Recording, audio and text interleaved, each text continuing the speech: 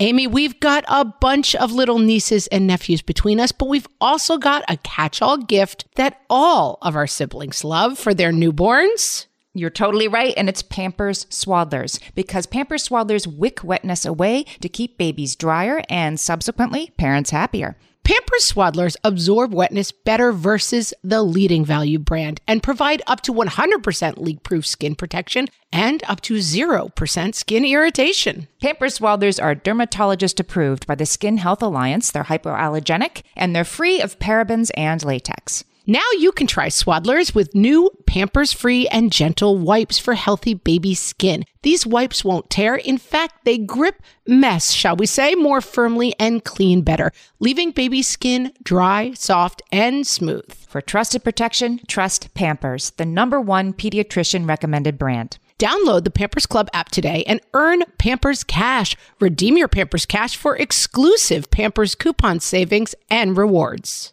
Only redeemable via Pampers Club. Pampers Cash has no cash value. So just a heads up, this episode contains discussions of depression, postpartum depression, and suicide. If those topics are not good for you to hear about, you may want to skip this episode. Hello, everyone, and welcome to Fresh Take from What Fresh Hell, Laughing in the Face of Motherhood. This is Margaret. And this is Amy, and today we're talking to Amy Koppelman. In 2003, Amy Koppelman published the novel A Mouthful of Air, a compassionate and wrenching portrait of a new mother torn between the love she feels for her family and the voice in her head that insists they'd be better off without her. Since then, Amy has written 2 more critically acclaimed novels, one of which became the film I Smile Back, starring Sarah Silverman. Amy's new film is an adaptation of that first novel, A Mouthful of Air, a new edition of which was re-released in conjunction with the film. The film, A Mouthful of Air, starring Amanda Seyfried, is in theaters nationwide starting October 29th. The movie was written, directed, and produced by Amy Koppelman. Amy lives in New York City with her family. She is an outspoken advocate for women's mental health. Welcome, Amy. Thank you for having me. I loved this novel. I read it in 2 days, could not put it down. It's about a woman named Julie who, from the outside, she has it all. She has a loving, attentive husband. She has beautiful kids that are healthy. She has enough money not to worry. She loses the baby weight really quickly. Like, everything seems like it's going her way, and yet all is not as it seems. And I'm curious why you created her that way. Back then, really, no one was talking about postpartum depression, and we weren't really even talking that much about depression. Styron had a great book called Darkness Visible, which was the first thing that I read that I was like, oh, that's what depression is. And so for me, it was really important to show that depression is an illness. And so I thought if you take every obstacle away from her, you know, all the things that would get in the way from healing, and yet she still can't figure it out. You know, imagine what happens if you add a subway stop. Imagine what happens if you're a single mother. That was my drive behind how to situate her. I also have no imagination. So I was like, well, I live on the Upper West Side, so I'll just keep it here. But that is what I thought. Take every obstacle away so that you can say, this is no different than if you had asthma or if you've had diabetes. You would go to the doctor and you would get better. And this is somebody who has health care and has a support system, and goes to the doctor. But the power of this illness, the symptoms kind of reaffirm the illness. There's probably a smarter way to say that, which I should learn. But, you know, you're constantly telling yourself when you're depressed that there's no hope, that you're a terrible person, that you shouldn't be here, that everybody would be better off without you, that you're going to fail your children, you're going to fail your husband. And so those symptoms make actually going and trying to get better especially more difficult. One of the things we hear a lot about it from our listeners is this kind of feeling of almost not deserving that space to be sad, to be depressed, to struggle with their kids, because they do feel like their lives are going well and they have all of the kind of markers of happiness. One of the things that I think the book really captures is the loneliness of that feeling, that the depression brings you this feeling of isolation. Yeah, I mean, you know, last month watching those mothers in Afghanistan, if you're at home with a baby in a house or apartment, a room that has air conditioning, forget air conditioning, that has walls, right? Walls, right. Water, running water. What right do you have in any world to be sad, right? You have no right. You are in a safe place. You have been given a healthy child. You know, you love this child more than anything. You've never felt even this kind of love. And yet you just feel all alone and sad and undeserving. And that voice in your head just keeps reinforcing itself, you know, because you keep comparing. You go, look at the women in Afghanistan. Look at the homeless woman on the street. How are these people? I'm so lucky. And why am I like this? And that also just reaffirms the shame. And, I did not know what I was writing at the time I was writing it. I mean, I don't think anybody sets out to write this novel. Like, once you've written it, you're like, this is never going to be a bestseller. Like, no one's going to read this. But I did know I was writing about shame and how women often judge themselves within the confines of that shame, whether it's like real shame for things that we did wrong or the shame that's been put on us by people telling us the things that we did wrong. And it's almost like that's the barometer of what we allow our experience of joy to be or happiness to be. But I also think that when people have children, the coping mechanisms that they've often had to like repress memories or other feelings come out, because you look at this little child and they're so innocent and helpless. And no one really explains that to you. Like in Mommy and Me class, they don't really explain that all of a sudden one day this thing's going to come out of you and look at you and think that you have all the answers. And it's going to be your responsibility to take that child to make sure they stay safe. And, you know, if you are the most healthy person in the world, that's a horrifying thought. So if you're depressed, the volume, you just can't adjust it. It's like you just can't reach the volume knob to turn down the knob, to give yourself time to say, oh, wait, this isn't true. I'm actually maybe not the worst person in the world, because that's all you hear. You can't hear anybody else saying, I love you. You can't hear anybody else saying, you're great. You did a great job. You can't feel the baby against your heart and against your chest. And instead of feeling the heart to heart, warm, wonderful feeling, you're feeling petrified. You know, what if that heart stops? What if and so that's what I did know I was writing about, shame. To answer your question with the loneliness, we're so ashamed still with all the conversation for me getting to go and learn about like this whole mommy world. There is this whole community of moms, like actually really trying to help moms. It's not just like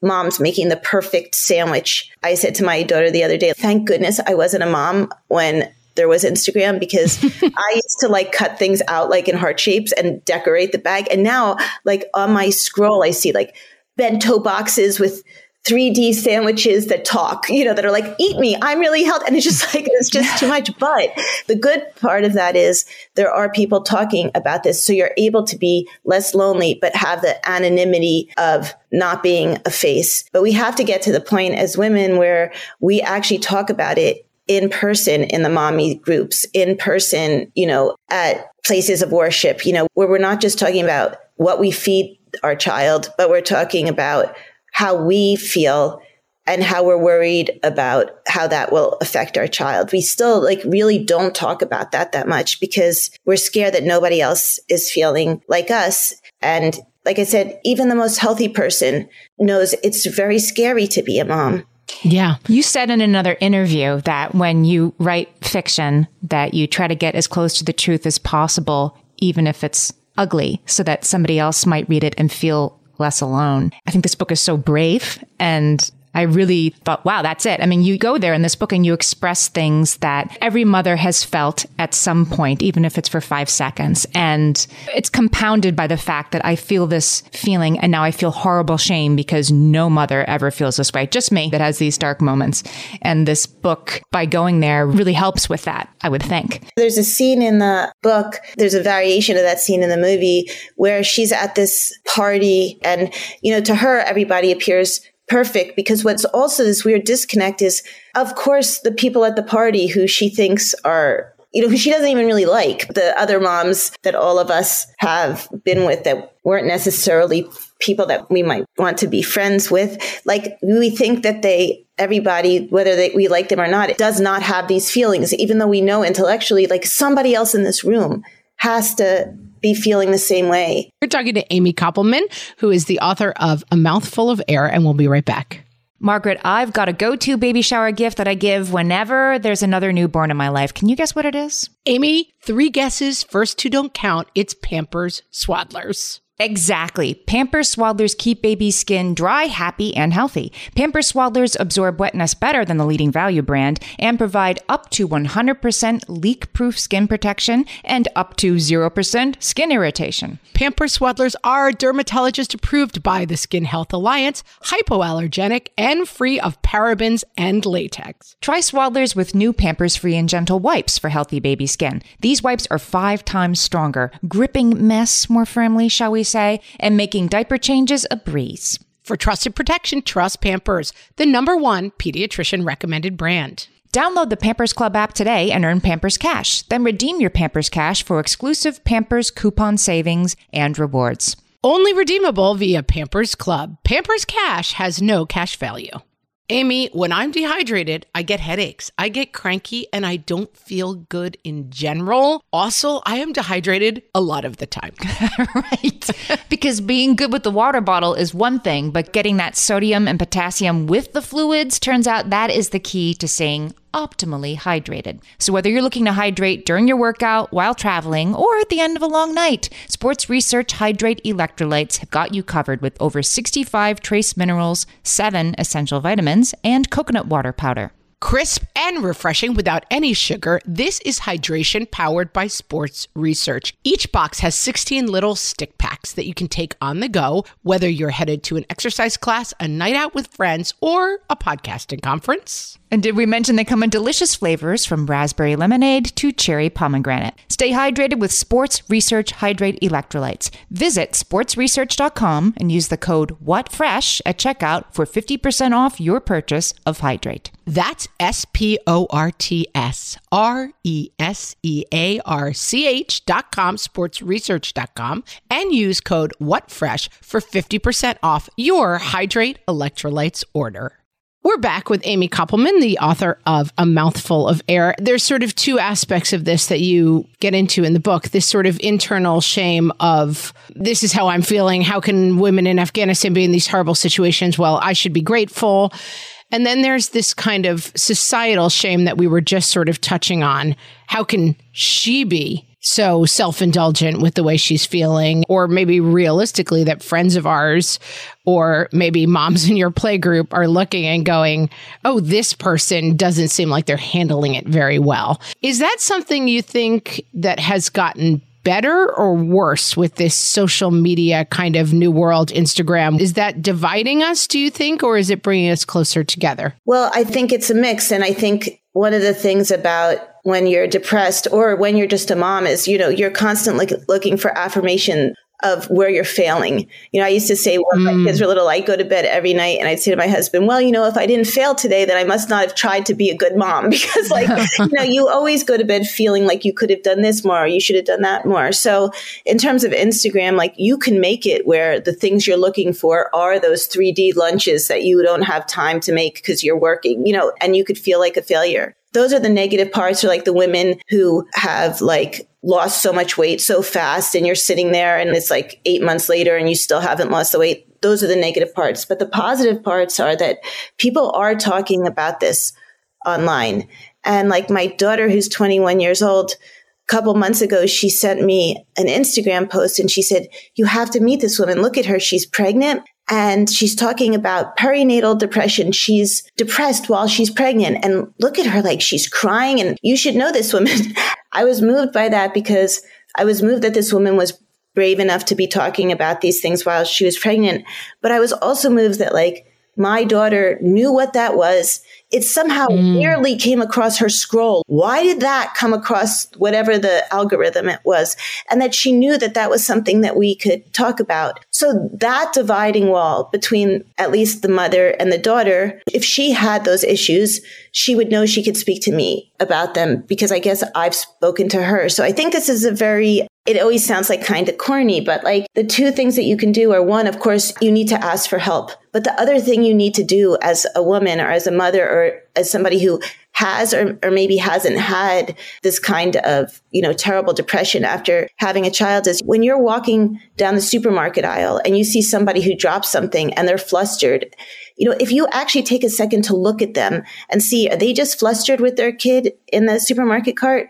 Are they okay? And sometimes if you just say hi to somebody and smile, or, you see it as an older mom, you see a new mom and you watch them and you kind of know when you go to the, park or wherever and you see them, you can give an opening to somebody so that they could talk to you. And I think we just have to do that more person by person, just kind of literally and metaphorically, like put our arms around the younger mother and say, I felt this way, or my friends felt this way. This is what's happening to you. It's no different than asthma. If you go to the doctor, we can get you better. You have bad postpartum depression and you go to the park and you have your baby on a swing. You put your little kid on a swing. You're worried about so many things. You're worried about, is the baby going to fall out of the basket? Yes. Or if you're there and you're not worried about that, you're pushing the swing, but there's like a numb gauziness between you and the swing. And, if you were at the park and you were having a hard time breathing, you would have no issue whipping out your inhaler from your jeans and,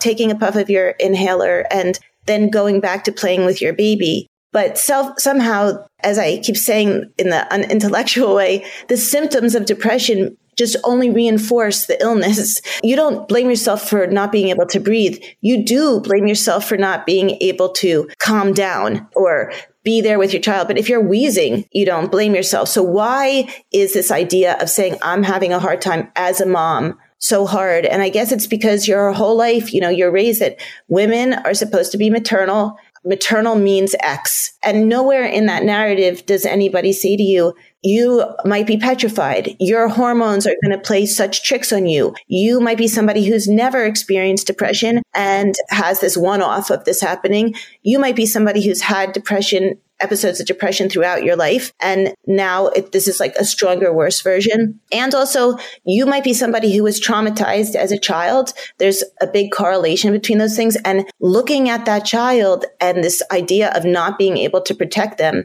when you actually are finally having like the visceral understanding of you having once been that little and somebody not protecting you, those things become overwhelming. No different than asthma, like asthma in your heart or your mind. But we don't allow ourselves to forgive ourselves for that, because we do look around and think everybody else is okay because we're all smiling behind our strollers. So I'm hoping that with the movie, Amanda's performance is so incredible. It's almost like too good. She feels so palpable and real. And I'm hoping that when people see the movie, they'll understand, oh, wait, I can talk about this. Because I hate to say actors are brave because it sounds so silly, like firemen are brave, but if you can be brave as an actor, this performance is very brave because, she is just totally vulnerable.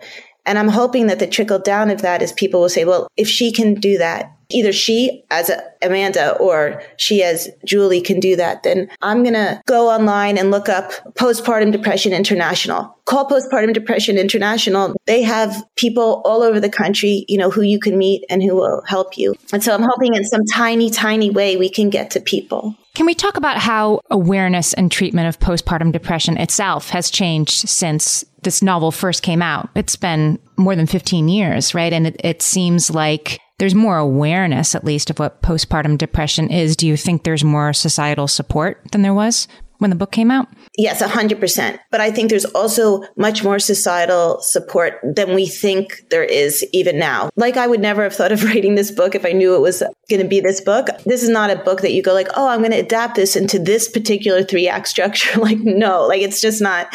But I was driving down the West Side Highway picking my kids up from school, and I must have been listening to doctor's radio, and this woman called in from the middle of the country somewhere, and she was alone in her house, and she was crying, and she felt all these feelings, and she was too ashamed. And the radio host said, well, why don't you speak to somebody? I couldn't possibly tell my husband. Why don't you tell your mother? I couldn't do. Why don't you go and speak to, your clergy? I could never do that. And she felt that she had nowhere to go. And I was just like, whoa. Wow, I thought everybody was like totally cool with this now. Like I thought that, famous people were talking about it. It's been on the cover of People magazine or whatever, everybody knows about this. Isn't this great? Everything has changed. And then I heard this woman This must have been like 7 years ago. And I was like, no, I live in a city. So of course I think that, and yes, it might be on the cover of People magazine, which is national, but still we tell ourselves we can't talk about it. So I think there is much more external support and organizations and understanding of depression, and especially now of mental health and the burden that's placed on the mother. I think people really saw that a lot during quarantine. But I think it hasn't translated to the person who's having it, if that makes sense. Personally, yeah. I had never taken antidepressant medication. And then I had my son and I was a nervous wreck. I don't think I slept for like the first 2 weeks. I remember at some point thinking like, if only I had toothpicks, because if I had toothpicks, I could put them in my eyes to keep them open. I've been there. Because I was so petrified if I closed my eyes for even 1 second, something would happen. I can't look away for 1 second because something's going to happen and I don't want anything to happen to him. And then when he was around 1 or so, I finally went on antidepressant medication. And, you know, all the kind of trope things of like everything did go from black and white to color. Like I could see things, I could feel things. All the things that they tell you about it aren't, you know, that people say that are negative about it aren't true. It's not like taking Xanax or getting drunk or even getting high. It's not something that's going to make you feel other. It's something that somehow makes you feel like yourself. And it's only once you feel like yourself that you realize like how far you've gotten from that person because you're so unwell. When I got pregnant with my daughter, no one really knew if you should stay on antidepressants or if you shouldn't, because would it come through your breast milk? And so I was like, oh, well, forget this. Of course, I'm not going to do this. I mean, I'm somebody who, you know, wouldn't have taken an Advil unless I really, really had to while I was pregnant. I'm not going to take this. But again, I mean, not to keep going back to the same analogy, you would never say that about your asthma medication. You would never say like, I'm going to not use my inhaler for 9 months. But in all fairness, we didn't know what it did. And now there's been enough time to see that it's safe. The fears of these big bad things happening when you're pregnant, if you take an SSRI, have been disproven. So like you can take that safely. That's a change. You could know afterwards to go back on medication. You know, that's a change. You can ask for it. But still, you know, when you see the gynecologist at the 6-week moment, not all gynecologists test you to see what your thyroid number is. And that's also a very important thing. If you're feeling down and low after having birth, you could also just have postpartum thyroiditis. And so like that would be the first thing to get check to make sure that you don't just need more Synthroid. I actually had that. I have both those things.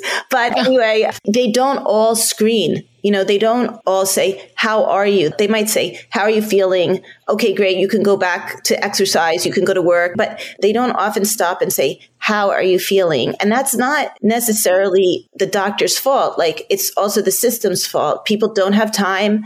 Or sometimes the doctors don't know. Sometimes it's older doctors and they haven't caught up with this conversation. Right. And so that's why I really do think, at least for now, it's up to us to go to look at new mothers as older mothers and to say, how are you feeling? And to actually give them some kind of signaling that they could actually tell you how they're feeling. Then even if somebody is telling you they're great, but you have a feeling they're not so great, to check in with them. And I think if we can do that, almost mentor younger mothers, like care about younger mothers, then we'll be able to compensate where there are holes. We're talking to Amy Koppelman, the author of A Mouthful of Air, and we'll be right back. Amy, you know me well enough to know that my daily power breakfast is toast with peanut butter on top. Toast with peanut butter. It's also, by the way, one of my favorite power breakfasts. So we agree on that thing. We were recently together and we shared some toast with peanut butter. And I'm going to tell you, we used Hero bread. It adds even more protein and fiber to that combo without adding any more sugar. Hero bread has remade the carby, empty calorie bread products into versions that include no net carbs, 0 gram sugar, and fewer calories, plus more protein and fiber, while still being super fluffy and delicious. I was not sure that that particular combination was going to be possible, but Hero Bread has figured it out. Yeah, this is one I'm glad they let us try. It's like, it really tastes good. I've been trying to add more protein to my diet, and I would have thought that a hamburger rolls was not the place to do that, Amy. But all of Hero Bread's products, from rolls to tortillas to croissants, we please, offer protein and fiber, 0 to 1 grams of net carbs, and 0 grams of sugar. Start your Hero Bread bundle on their website and get 10% off your order. Go to hero.co and use the code motherhood at checkout. I like this bread, people. It's HERO.co and code motherhood for 10% off your order of Hero Bread. Margaret, I've been at the research again, looking into metabolic health and, more importantly, metabolic flexibility, which turns out is the key to improved energy levels, better sleep, better fitness, all the things. And I found out about all this because we got a chance to try Lumen, the first handheld device that helps you manage your metabolic health. Lumen works when you breathe into it. If you do that first thing in the morning or after a workout, Lumen measures your metabolism by measuring the amount of carbon dioxide in your breath. It's science, people. That lets you see exactly what's going on in your body in real time. Then you use Lumen's app to get tailored guidance to improve your sleep, your nutrition, even stress management. If you're interested in figuring out the effects of different sorts of foods on your body, Lumen is a really cool way to see what's actually happening as your body burns different fuel sources. If you want to take the next step in improving your health, go to lumen.me and use FRESH to get $100 off your Lumen. That is LUMEN.ME. Lumen.me and use the code FRESH at checkout for $100 off. Thank you, Lumen, for sponsoring this episode. Okay, we're back. We're talking to Amy Koppelman. She's the author of A Mouthful of Air, which is also now a movie written, directed, produced by Amy. Can you tell us a little bit about how moving the book to a movie changed the story? Yes, when I heard you say written, directed, and produced, I thought, boy, at least all the blame is on me. Or all the glory. Maybe all the glory. And I was just like, maybe that's a good thing, because I know when my last book came out, I was very disappointed with certain things, the movie on my last book. But when you said it like that just now, I was just like, oh. That's really happening. Felt that little surge. I can't blame anybody else if I'm a rotten tomato. The fact that that's a metric in my mind, talk about feeling ashamed. Yes. That actually, by the way, is warranted shame, that I can, actually look at Rotten Tomatoes and go like, oh, I'm so dumb, but I'm so bad at this. So it's very exciting. I honestly can't believe it. The book got rejected. Truly, like, this isn't apocryphal, by basically every agent in New York. It took so long to get the book published. I finally found an agent in San Francisco named Amy Renner. She got it published by an independent press. It came out. It had like 2 printings. And then, that was the life of the book. And then not until I heard that interview that I was telling you about did I think, oh, I should bring this back alive. Like, this still matters. And now seeing that it's going to come out in 800 theaters, that's like 800 communities. That's 800 places where like this story can possibly touch people and help people. Not until just now when you said that did I stopped to think of like, oh, what if people don't like it? I've just, in my mind, have just been like, you are going to be able to get to some of those people that you didn't have the ability to get to the last time around. And I know for me, reading was really so much of a salvation. It was so much how I learned that I wasn't alone, or I wasn't as much of a freak. You read something and the author of the thing you're reading is able to put into words, or, their characters' words, these thoughts and feelings that you might not even have known that you've been feeling. And then you read them and you're just like, yes, that's exactly how I feel. They're able to articulate that so that you have this connection and, somebody, whoever wrote this book, and that person exists and you are not the only person who feels this way. So now I'm thinking, okay, there's 800 theaters where people can see this, and it's so much easier and more fun to go to a movie than to read a book. And so I'm very excited about that. I'm really proud of Amanda's performance. She gives a profoundly beautiful portrayal of, like I keep saying, how scary it is to be a mom. All moms can relate to that. And I'm hoping that it makes the places that aren't cities, or the towns or the communities that don't talk about this, that in some small way we get to some of them, so that, people aren't as scared to go into their church, or people aren't as scared to tell their doctor, because they can say, oh, it's like this movie. Or people who love somebody like this can see this movie and be like, oh, geez. And I tried really hard in the movie to show that her husband, when you love somebody who's depressed, depression has collateral damage, and suicide is the worst thing you could possibly do. But even just the depression alone has collateral damage. Your kids feel it, your husband feels it. And if you're somebody who, like Julie, had tried to kill herself, you've put your spouse, everybody who loves you, in a very difficult situation, because no one wants to be the person that hurts you. They don't want to hurt you. And so somehow it like makes the people who love you almost, impotent to do anything because they don't know what to do. So maybe if they see this movie, they'll at least be able to say to somebody like, look, this is what I'm seeing her doing. She is acting like this person. And I'm really scared. I do not know what I'm supposed to do. And maybe that will help that person be less of a prisoner, because you do become handcuffed when you love somebody who you're worried about. I do see women, I feel like, talking more about their anxiety and depression. I see those conversations happening. And I do note that when I talk to my mother and people of her generation, that they talk about stuff. And I'm like, that was postpartum depression. Somebody said to me once about being with their little kids, like, I was in a basement apartment and all I saw all day was wet feet. And I just stared at wet feet. And I was like, oh, you were depressed. That was postpartum depression. And I see those conversations happening. But I think this metaphor that you have about using an asthma inhaler is also really interesting for us as observers, that in the same way that you say you wouldn't feel guilty about using an asthma inhaler, similarly, you might see someone struggling with depression and a mom struggling and think, oh, well, that doesn't really involve me. That's not really my problem, or I shouldn't get involved in that. But if you saw that same person struggling to breathe, your instinct would be to run over and figure out how to help. That's an aspect of it, I think, that's really interesting. How can we help people help moms who are struggling with this kind of depression? What you were saying made me think that also you'd call home and you'd be like, I'm at the park and I left my inhaler and, and your spouse or your partner would have no problem coming to help you. But I think the whole topic of what it is like to become a new father, how isolating that is, how you feel outside the two of them. I mean, there's so many things that make being a father difficult. I do think that that is a topic that nobody talks about because that would make, that's a weak thing. And I think that that's a very big problem, is that we still look at depression. And again, the depressed person does this more than anybody as being weak. It's like weak and strong versus well and unwell.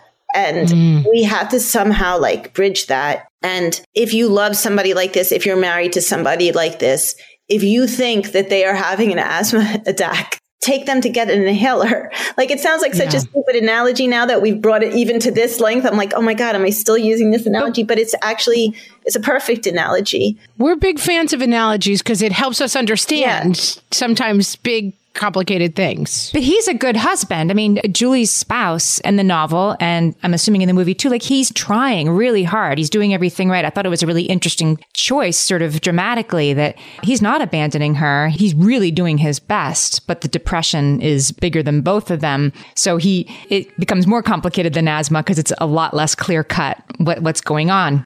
Right. Yeah. So if we kind of could explain to people, this is what's actually going on. Look, until there's a way to quantify what's actually happening, until there's a blood test or a way to measure, you have a hard time breathing, you breathe into that little ball, the doctor can say, oh, you need this, you need one, whatever it is. I think that all of us, including myself, are going to always question, is this a real thing? Because look at those women in Afghanistan. Somehow they don't even have beds. And they were able to get out of bed this morning, which wasn't even a bed, and get to the airport and try to escape. And I, in my house, can't figure out how to get out of my clean sheets to get to the kitchen to make a cup of coffee. What right should I have to be alive? It only reinforces it. So I tried to make Ethan the same as everything else for Julie.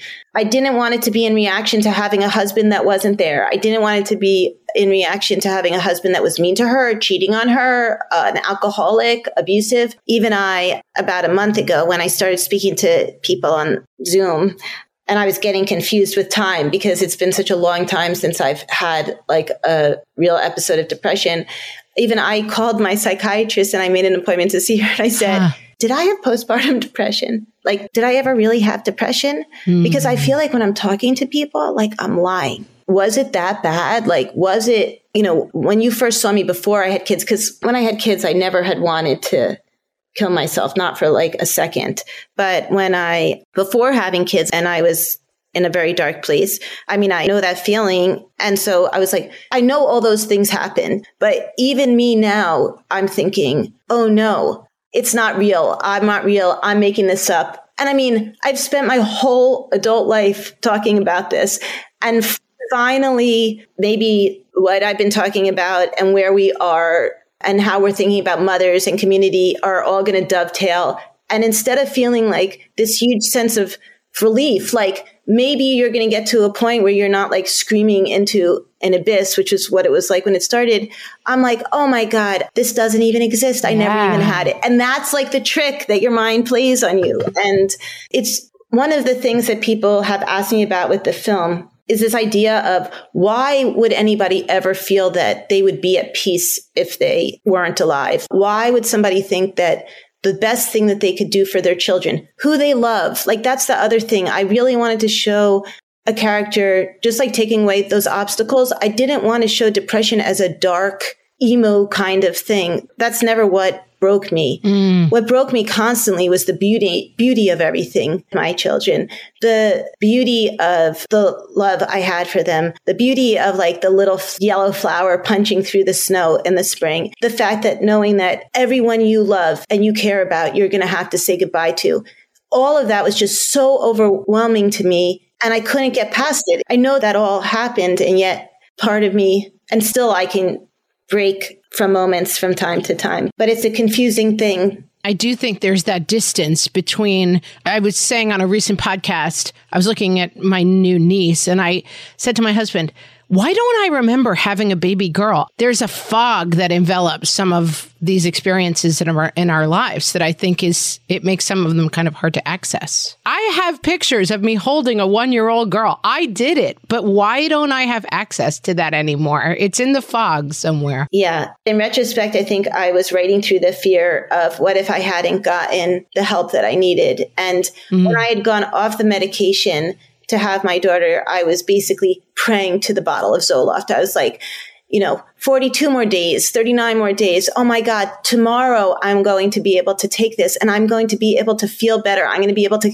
lift my son up without being where, I wasn't petrified that I was going to drop him, and where I actually had the physical strength to carry him around. And then I gave birth to her and I put her against my chest. And she began breastfeeding, and she was such a good little breastfeeder, and she was so beautiful and small. And I thought, well, I basically lived like this my whole life. Then I had this like respite of, everything being different. And then like, what's 6 more weeks? If I could just breastfeed her for 6 more weeks, I can give her every single thing that she needs to be, healthier. I went home from the hospital. I wasn't lying. Like, nobody would have ever said, are you taking your medication? Because nobody would have thought I wasn't like, they would have been more scared that I was going to like chug the bottle. It was like a couple days in, and somehow I had this understanding that I was like a train, like about to hit a wall, like at 100 miles an hour, like I was about to crash. I just saw that somehow. And I called my husband at work and I was like, when you get home, I haven't been taking this medicine. Please make sure he goes, well, take it now. And I was like, no, I actually need for you to get home because I need you to check under my tongue and make sure that I really took the medicine, because I really didn't trust myself to take it. So, talking about this, sometimes I just daydream out of it because it must just be more painful, even though it never happened. But, yeah. Then talking about that connection and those memories. Yeah. And I was in a coffee shop before COVID and I saw these moms sitting around, these young moms, and they were talking about screen time. I give Bobby 20, whatever their child's name was. And then somehow they were talking about food, what they pack for food. And there was part of me that wanted to go over to them and say like, guys, don't worry. This is no big deal. If you give your kid a hot dog, they'll be okay with all those nitrates. And then I had this moment of real understanding that, we kind of make these rules of what's being a good mother. A good mother is somebody who's always playing with their child and only lets them be on their screen for 20 minutes. A good mother only feeds organic food. A bad mother wouldn't breastfeed. A good mother's always breastfeed. And we make these rules that we torture ourselves with. But I finally understood that like we almost do it because we have to, because the whole idea of being responsible for this life is so vast and so overwhelming that these kind of rules of what's being good and bad and weak and strong, they're like guardrails. That's right. We need them. If we did that, then okay, they're safe. But you can't prevent cancer cells from mutating. You can't prevent cars from hitting you when you're on your bike. Like, you actually can't prevent those things. But thinking about that and understanding that is so horrifying that you go like, he can't have a regular Oreo. Right. I can prevent him from eating a hot dog. Yeah. You don't think about it consciously that that's what it is, that it's like somehow negotiating with God. Like, you're negotiating with death. Like, if I stand here and don't move, will everything be okay? And you can't as a mother. And I think that if we all let ourselves speak about that in those terms, I've been really anxious lately and on top of my kids. What does that really mean? And then we realize that screen time sometimes is just about screen time, but sometimes it's about just our own anxiety or feeling like we're not doing enough. And if we can start to understand what we're really saying and feeling, what it actually really means, and if we actually listen to our friends and think about what that means for us, everybody in every coffee shop understands to varying degrees these feelings. The book is heartbreakingly beautiful. I know this movie will be too. And the movie A Mouthful of Air, starring Amanda Seyfried, is out today in 800 theaters, I think you said, Amy. Congratulations. That's so exciting. Please go see it so they keep it in the theaters. I know I'm always waiting. I'm always like, I'll wait for it to come out on streaming. And I'm like, this isn't going to come out on streaming for like a year or so. So go see it. Go to the movies. Go see it. Support women making art. Amy, thanks for talking to us today. Thanks so much. Thank you.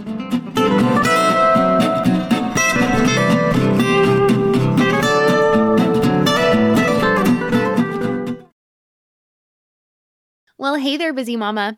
Are you looking for ways to make your life easier, your home less chaotic, and at the same time add more joy to your life?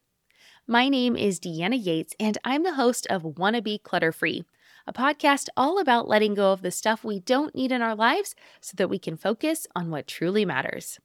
Don't worry, I'm not going to tell you to throw it all away or make you feel guilty about keeping something you love, no matter how many other people don't quite understand it. But I will give you practical and, more importantly, actionable advice so that you can make progress right away. And you won't just hear it from me. There are amazing guests too. It's like having your bestie in your pocket telling you it's okay to let go of the things that are not serving you and your family in a totally non-judgmental way.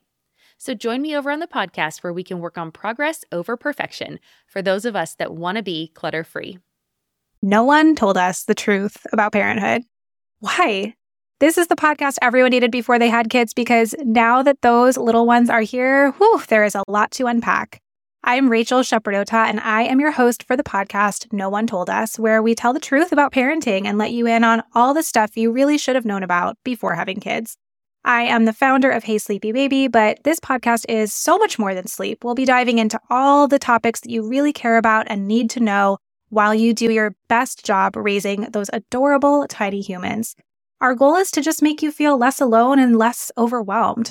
There are so many things that no one tells us before becoming a parent, and I think that we should really pull back the curtain on becoming a first-time or second-time mom or dad to share the good, the bad, and the ugly.